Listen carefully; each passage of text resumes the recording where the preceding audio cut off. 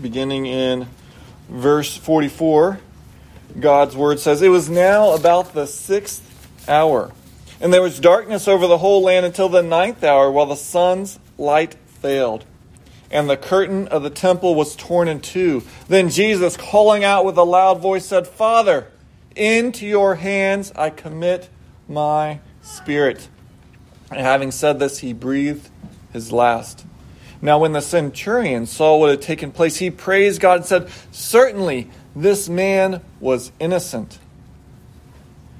And all the crowds that had assembled for the spectacle, when they saw what had taken place, returned home, beating their breast. And all his acquaintances and the woman who had followed him from Galilee stood at a distance, watching these things." Let's pray. Lord, would you give us ears to hear, eyes to understand, eyes to see, and hearts to understand what is happening here on this horrible, this wonderful cross. It's in your Son's name we pray. Amen. Many of you have heard of Corrie ten Boom. She lived in Holland during World War II, and she sought to be faithful to God by protecting Jews so they would not be arrested and then sent into Nazi concentration camps. In her book, The Hiding Place, she tells of what led to them helping the Jews, how she was eventually actually arrested herself and sent and then lived in these concentration camps. But before she gets to that, though, she tells of her childhood and of the many happy days she had. However, one day was not happy. It was when she was about 6 years old, and her family had heard that a young child had passed away. So they went to the person's home, and in that day, in that culture, if the person died, you would put them in the living room in their casket, open, so people could come and pay their last respects. And as they came into the room, her mother immediately went to grieve, to help the grieving mother, to give her a hug, and yet she and her older sister were staring at the coffin. And she was frozen. She didn't know what to do, and her sister went up and touched the body and then went on. And then finally, she reached out a finger and touched the child, and she felt cold all over. That night, as she got ready for bed, she was lying there, and when her father came in, she cried, she burst into tears, "I need you. You can't die. You can't." Death had gone from being this thing she knew about intellectually to being a reality. And one day she knew her dad would die, her mom would die, and she would die. Well, her father came and sat beside her and asked her a question. He said, "Corrie, when you and I go to Amsterdam on the train, when do I give you the ticket?" She sat there and sniffled and considered, and finally she said, "Well, just before we get on the train." Her father replied, "Exactly. And our wise Father in heaven knows when we're going to need things too. Don't run ahead of him, Corrie. When the time comes that some of us will have to die, you will be given the strength you need, just in time." And what are the final moments before death like? None of us really know. It might be instantaneous. We might die of a car crash. It might be slow and prolonged as our body falls apart. We don't know what it will be like, and yet we will all die unless Jesus returns. Well, in this passage before us, we are given the last moments of Jesus' life. What was it like for him? It's rather fascinating as you think about biographies. If you've ever read about someone's life, most of the book is about their life. Very little is about their death. And yet all of the Gospels spend a major portion on the last week of Jesus' life and then a very significant portion on his death. Well, why? Well, because he didn't just come to live. He came for the purpose of dying. Well, why did he come to die? Well, we don't have to guess. We're shown here. We're given 3 commentaries on Jesus' final moments, so we know exactly what's going on. We're also given 3 immediate responses to Jesus' final moments. So first, we're going to see in verses 44 to 46, 3 different commentaries, 3 explanations of what is going on at the cross.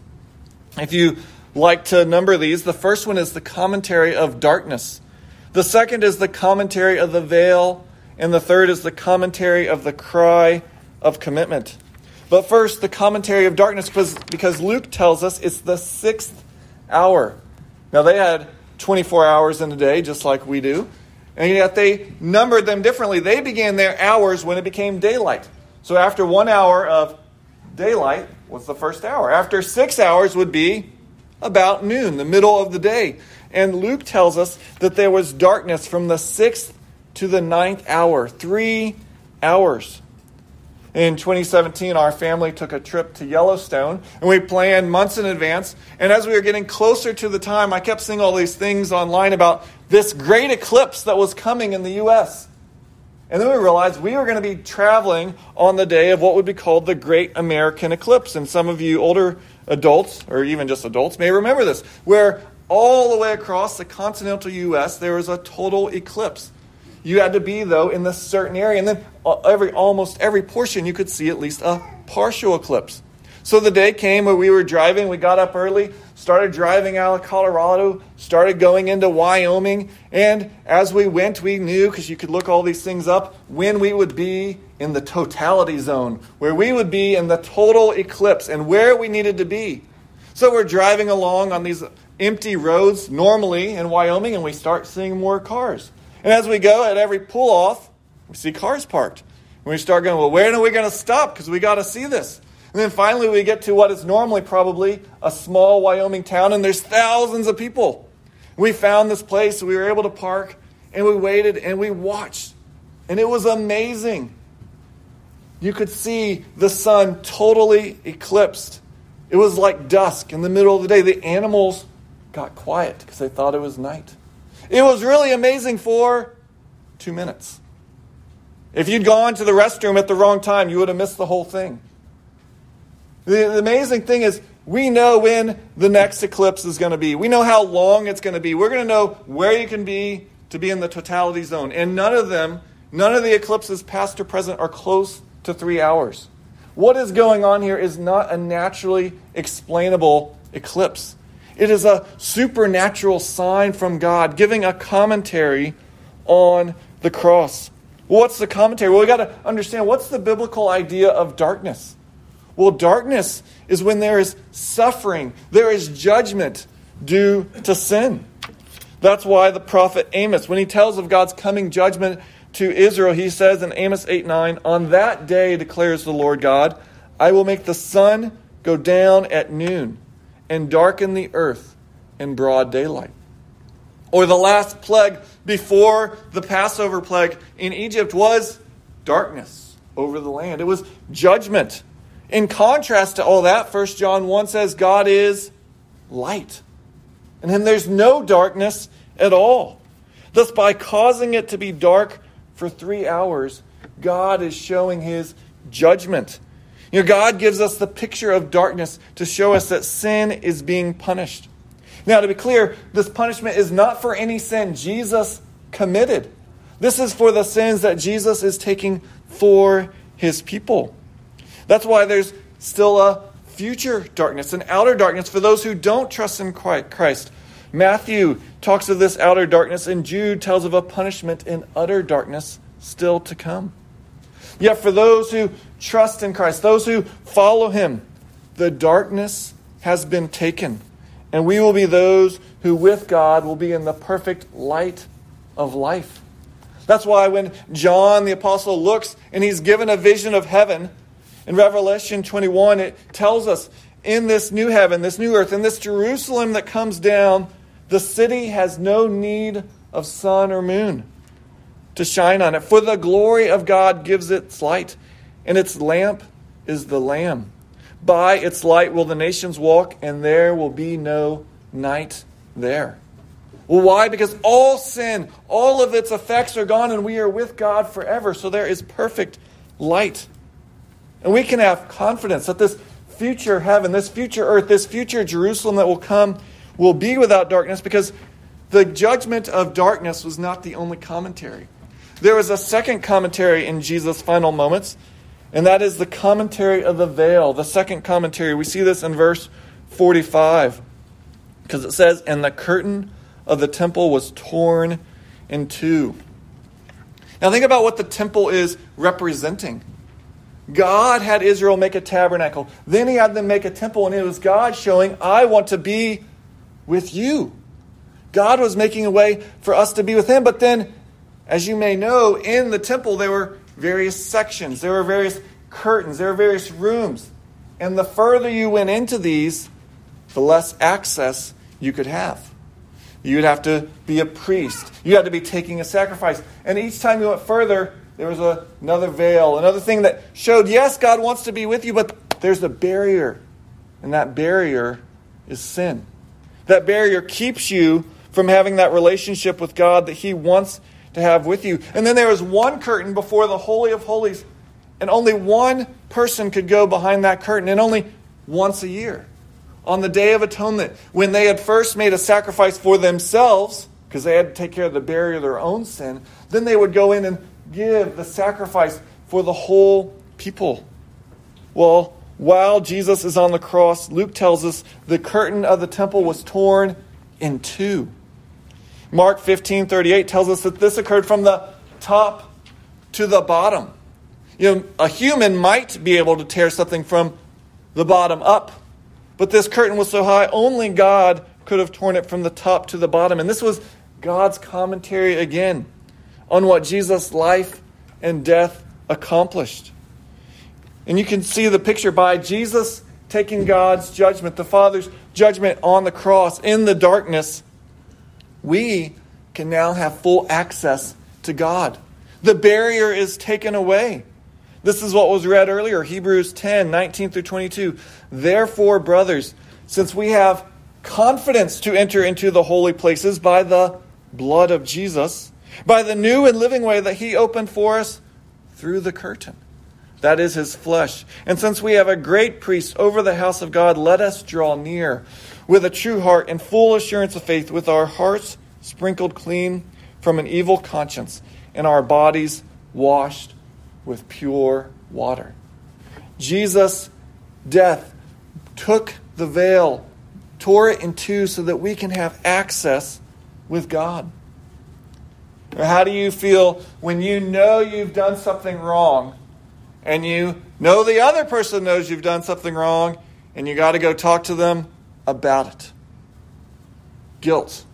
You don't even want to look at them in the face. You kind of want to come in and you kind of glance up. Are they staring at me? What's going on? Well, if we're honest, we all have guilt before God.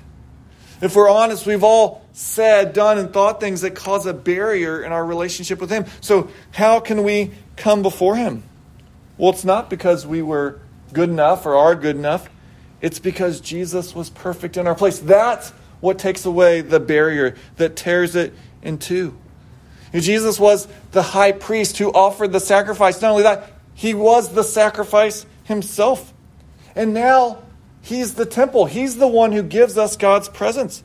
Revelation 21 that I referred to earlier not only says there's no need for light because he is the light, it also says, I saw no temple in the city, for its temple is the Lord God Almighty and the Lamb. So we don't now need to go to some physical building. You don't have to come here to experience God's presence. You don't need to go to a certain city. To be in God's presence, you need a person, not a place. You need to know Jesus Christ, and he brings you into full fellowship with God. A.W. Tozer, in his famous work, The Pursuit of God, writes, ransomed men need no longer pause in fear to enter the Holy of Holies. God wills that we should push into his presence and live our whole life there. This is to be known in continuous experience. It is more than a doctrine to be held. It is a life to be enjoyed every moment of every day. Do you have that confidence, that joy of being in God's presence, that assurance that I can come and be with the Father? Do you know that life of communion with God? And that's what Jesus came to do. That's what he purchased on the cross. Fellowship and union with God. And so there was the commentary of darkness. There was the commentary of the veil. And third, we see a commentary in Jesus' cry of commitment in verse 46. Because Jesus cried out with a loud voice, Father, into your hands I commit my spirit. It's rather amazing. It's rather intriguing that Jesus cried out with a loud voice. It's amazing because as someone hung on a cross, what normally killed them was not the nails in their feet or their hands. It was not normally the beatings beforehand. What killed them was their body weighed down and they couldn't breathe. They died by asphyxiation, as it said. The longer they hung there, the less they could breathe. And so what may have started as screams at the soldiers, shouts, are now whimpers, barely utterable syllables. And yet Jesus cries out with a loud voice. Not only is it amazing, it's intriguing because did God the Father need to hear a loud voice? Is he getting old and, hey, can't hear you, sonny? No. He didn't even have to say words. At any moment you can pray to God. It don't have to come from your lips. It can come from your heart and you can commune and pray with God. Jesus didn't cry with a loud voice so his Father could hear. He cried with a loud voice so we would hear. So we would know what's going on. Well, why? Because he wanted us to know that no one took his life from him. He laid it down because right after this, he died. He gave up his spirit. At any moment, he could have stopped this. Sadly, many people look at Jesus on the cross and go, oh, such a tragedy. Oh, his mission, it ended. What he wanted to accomplish, it failed. Jesus did not have a tragic end. Rather, it was a triumphant, conquering end. Sinclair Ferguson aptly writes, Jesus died not as a victim for whom we should feel sentimental sympathy, but as a king who reigns from the cross. Jesus triumphantly, deliberately, willingly, consciously, sovereignly commits his hand and his whole being into the care of his heavenly Father, knowing his work is ended. As we began the service, I read from Psalm 31. Psalm 31 is a prayer of David as he is being attacked by people for something he didn't do. As you go through the Psalms, sometimes there's these interesting Psalms where they're they're protesting, I'm innocent. What they're accusing me of, I didn't do. Now, they're not claiming total righteousness in their life, but there have been times in our lives when we've been accused of something and we could say, well, I'm guilty of lots of things, but I'm not guilty of that. I'm innocent of this charge. And so David's crying out to God saying, look at me. I'm innocent and I'm going to commit my life into your hands because though everyone on earth may judge me a sinner on this account, you know I'm righteous. And that's what Jesus is doing on the cross. He's saying, look, Father, you know that what I'm being punished for is not because I did anything wrong. I'm an innocent sufferer, but I'm a purposeful innocent sufferer. I'm suffering for them. Jesus was dying not for anything he had done, but for our sins. As we sing, it was my sin that held him there until it was accomplished. Thus, Jesus, though innocent, suffers God's wrath and knows that he can trust the Father. He can trust him with his life because he will judge justly. In other words, this is a prayer of faith, knowing that the Father will rescue him. Knowing that though a wall of separation has occurred in between the relationship with God and man, that wall, the curtain, has been torn in two. And so we have these commentaries so we can know what is the cross all about.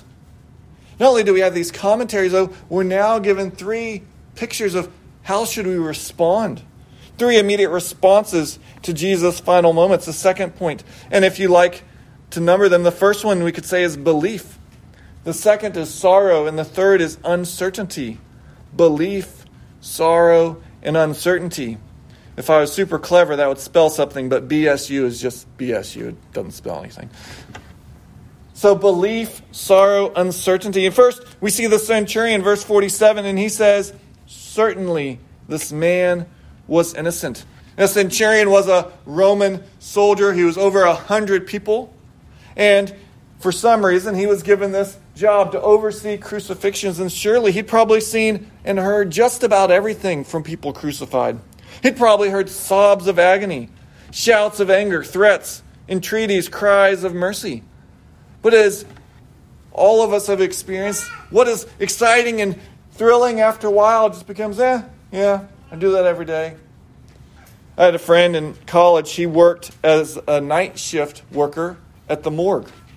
So when someone died, he would be the one who would receive a call, say, come down to 367 Avenue K, and he'd go down and pick up the body. Well, you can imagine the first few times this was kind of traumatic, but he said after a while, you just kind of get used to it. It's a dead body. Put it on the thing, put it in the car, and take it to the morgue. He could get used to it. It just became the routine of the daily, or for him, nightly job. Well, the centurion was probably used to this routine, except something was different about Jesus.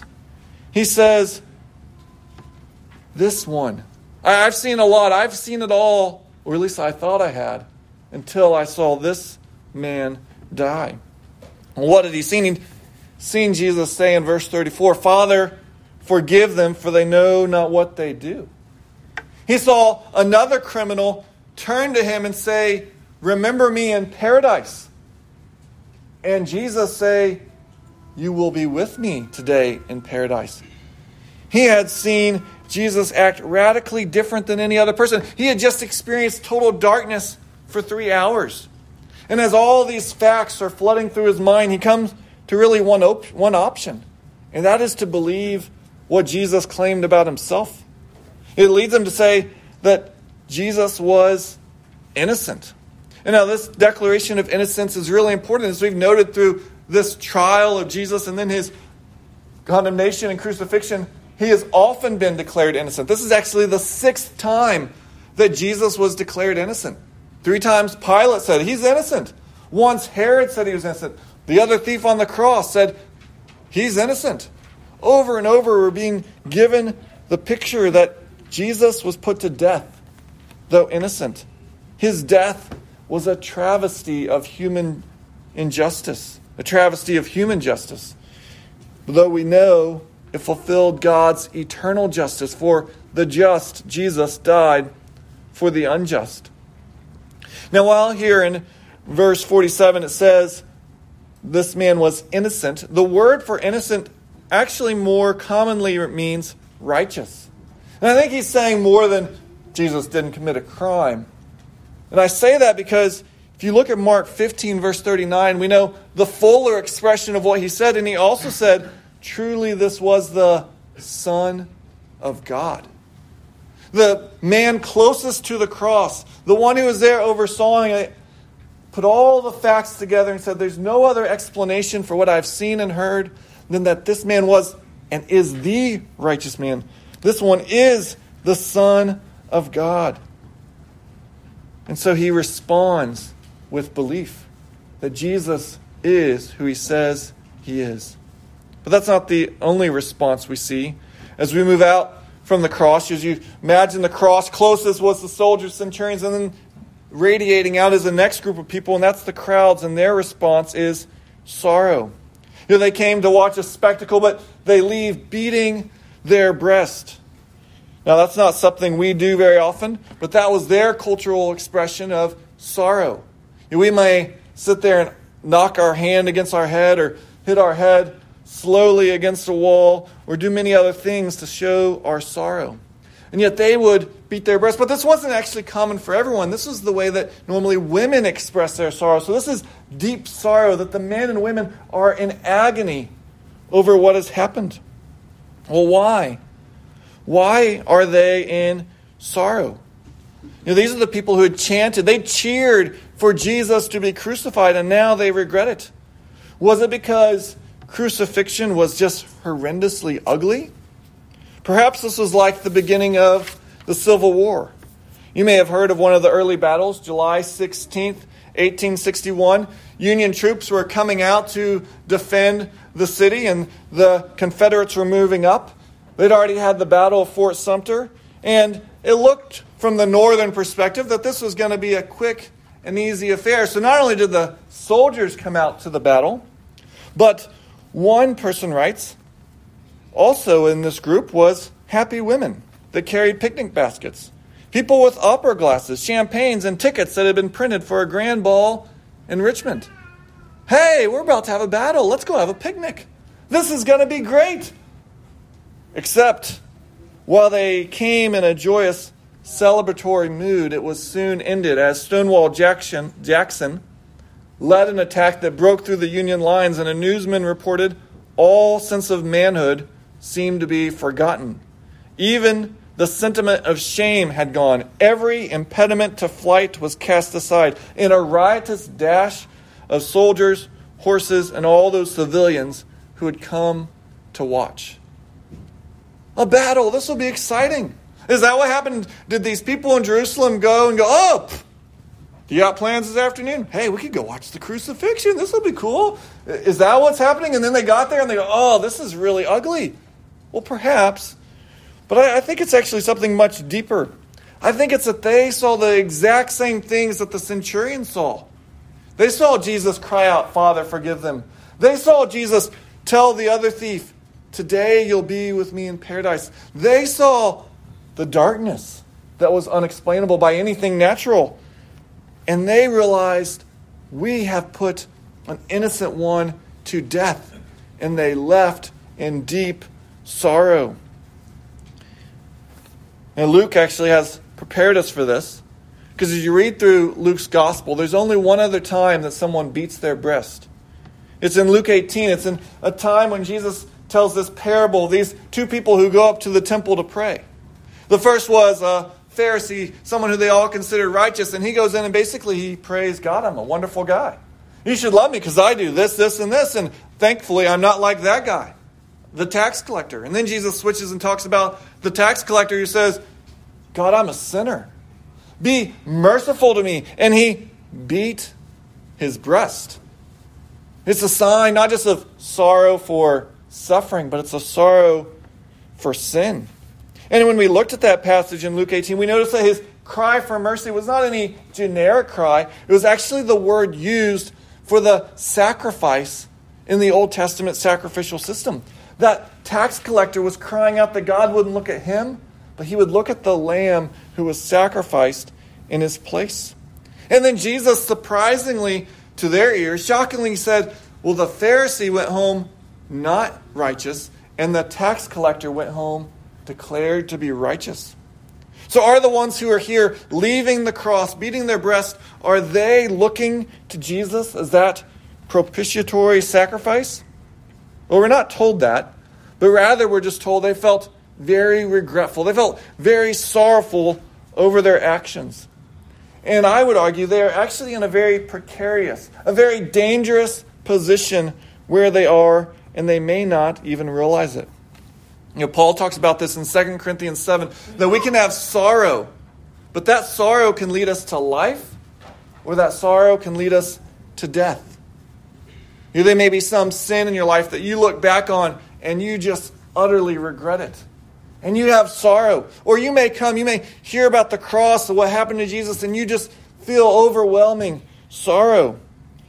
You could go watch the movie, The Passion of the Christ by Mel Gibson, and you can just feel, so sad what happened to Jesus. Except if you're left with only feeling sad for your sin, if you're only left feeling sad for what happened with Jesus, then you haven't gone far enough. God wants us to do more than only feel sorrowful. He wants us to repent. The reason of that sorrow is going to pass. How many Easters have we gone through and, going to be affected by this. This is going to change my life. And then you have that ham and feeling a lot better. And something else comes in your life that distracts you. Sorrow will not motivate you to a life of godliness. The world, the flesh, and the devil will continue to entice us. But thankfully, the story doesn't end here, because Luke, who wrote this, also wrote the Acts of the Apostles. And then in Acts chapter 2, we read of Peter talking to the people in Jerusalem, and he proclaimed in Acts 2:22 through 24, Men of Israel, hear these words. Jesus of Nazareth, a man attested to you by God with mighty works and wonders and signs that God did through him in your midst, as you yourselves know. This Jesus, delivered up according to the definite plan and foreknowledge of God, you crucified and killed by the hands of lawless men. Peter's preaching to these people who'd been part of this. And he says, God raised him up, loosing the pangs of death because it was not possible for him to be held by it. So Peter is talking to them about what happened. And he goes on to show how Jesus' death fulfilled Old Testament prophecy. And he shows that, look, Jesus was not a sufferer just to be pitied. He's the Lord of the universe, Peter declares, the one before whom you must bow. Thus Peter concludes in Acts 2:36 by saying, let all the house of Israel therefore know for certain that God has made him both Lord and Christ, this Jesus whom you crucified. But notice what happens next, because then there's a similar reaction to what we read about in Luke 23, because it says, now when they heard this, they were cut to the heart. They begin to have that sorrow again. But then they say to Peter, what shall we do? And Peter doesn't say, well, feel really sorry. Really beat yourself up because y'all were horrible. You killed Jesus. You should feel really bad for the rest of your life and beat yourself up. He says, no, repent and be baptized, every one of you, in the name of Jesus Christ, for the forgiveness of your sins, and you will receive the gift of the Holy Spirit. He says the very thing that you wrongfully did that makes you feel guilty, that allows you to be forgiven. So repent. Turn from what you thought about Christ. Believe in him and cry out. And then it says that following this, about 3,000 of them believed. They weren't just led by emotions. They knew the facts. They had what happened on the cross. They had the commentary by Peter. And then it led them to go, I understand and I believe. Their response was to realize that, look, we don't just need sorrow for the sufferer. Yes, God calls us to have sorrow for putting him there, but also confession, repentance, submission, and thanks that Jesus is also the risen Lord and Savior. So how are you responding? Are you merely sorrowful, regretful, or are you sorrowfully repenting? Now, as a pastor, I would really love for the third response to be this crescendo, this exciting, exhilarating response of the third group. And yet, we end with the third group kind of, they just sit there. They're uncertain. And that's what we see last in verse 49, because we've seen the centurion in his faith. We've seen the crowds in their weeping, their sorrow. But then the third response is these women. There's some other followers of Jesus who are standing afar off and watching. And what do? Well, they're not believing like the centurion and they're not weeping like the crowds. They're kind of like, what's going on? They're in that haze when you've had a deep tragedy and your mind is just muddled. They can't figure it out. They didn't understand, even though Jesus had told them several times, look, we're going to go to Jerusalem. I'm going to be arrested. I'm going to be tortured and crucified. They didn't believe it. And Peter even said, I rebuke you. Don't talk like that. They didn't understand. And so we know what they do after this. They will go and the women will try and anoint Jesus' body. They think it's over. He died. End of story. The disciples go into hiding. And I think from them we need to draw a very important application. And that is, if you come to Jesus with the wrong expectations, you're going to be let down. There are very well-meaning Christians in the world, and they want to see people come to Christ. And so they go around, they start telling people, if you come to Christ, and then they start telling all these wonderful things that'll happen in your life. Oh, you're going to, and they better health, more money. Or maybe they don't state it so boldly as that. They just kind of imply that if you come to Jesus, life is going to be better. Well, yes, life eternally will, but sometimes coming to Christ makes your life harder. Sometimes you're going to have more conflict with people. You're going to have a greater struggle with sin. You're going to have more trials because of following Christ. I've even known people who thought, if I follow Christ, he's going to make sure I have a good marriage and my kids go well. And as their marriages have fallen apart, as their children haven't lived as they have thought they should, they've left the faith. And God has let me down. I kept up my end of the bargain. I trust in you, God, and you give me a good life. Except there's a major problem, and one of the problems is what we're seeing here. Jesus is on the cross. He followed God perfectly. God's path of victory is through defeat. It's through a cross. And so that is our own life too. Jesus himself said, in this world there will be tribulation. Coming to Christ does not remove all hardships. In fact, it might make some new ones that didn't exist before. Coming to Christ doesn't mean all your doubts and despair will go away. Yet though perfection is not promised on earth, Jesus did not end by saying, in this world there will be tribulation. He ended it by saying, but take heart. I have overcome the world. Jesus conquered. He's the victor, and he will return. All authority in heaven and on earth have been given to him, and we will have to stand before him. The question is, are you ready for that time? Earlier I told of Corrie ten Boom and her fear of death, and how her father came and talked to her and said, look, you can trust God now and he'll take care of the future. But Corrie goes on to tell she had an Aunt Johns, J-N-S, probably say it some other way, I'll just say Jans. And Aunt Jans was afraid of death. And whenever a family member would die, it would propel her, push her into greater religious activity. She would be vigorous in writing evangelistic tracts, having evangelistic meetings. She would be passionately getting involved in helping the poor and giving fundraisers and giving speeches. And yet she also had another problem, that is she had disease that Corrie would test for every week. And the doctor said, when the test result comes like this, come see me because it's probably near the end. And so Aunt Jans was living this very dedicated life for the Lord because she was afraid of dying.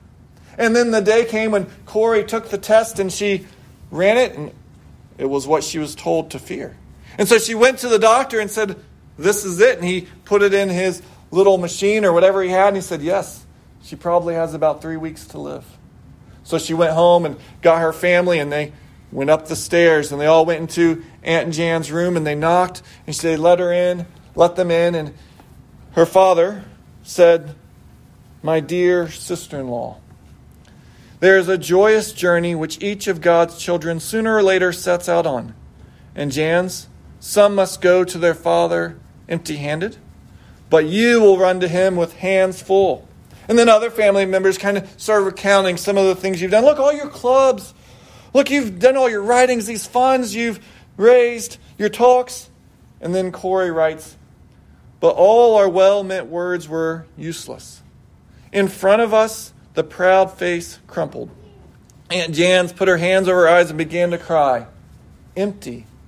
Empty, she said. She choked through her tears. How can we bring anything to God? What does he care for our little tricks and trinkets? And then as we listen in disbelief, she lowered her hands and with tears still coursing down her face, whispered, Dear Jesus, I thank you that you have done it all on the cross, and that all we need in life or death is to be sure of this. Corrie's aunt committed her life into her father's hands. God gave her the faith to see, look, it's not how zealous I am for him. It's not how religiously devoted I was. Into your hands we lift up our eyes. Into your hands we commit our spirits. And we can commit our spirits to God. We can commit our lives to him because Jesus committed his for us to the Father. That's what we're being shown. He came and entered the darkness so that the separation between God, the veil, could be torn away so that we too could entrust ourselves to God through Jesus Christ. Let's pray. Oh Lord, one day each of us will come before you. Lord, may all of us in here come, not in our own strength, but as this Aunt Jans, knowing that we can entrust it all to you. We can entrust it all to your Son, and we can entrust ourselves into your hands. You are our good Father who made a way for us to be restored, that we may have that perfect fellowship, perfect relationship with you. It's in your Son's name we pray. Amen. Well, let's stand and sing of this together.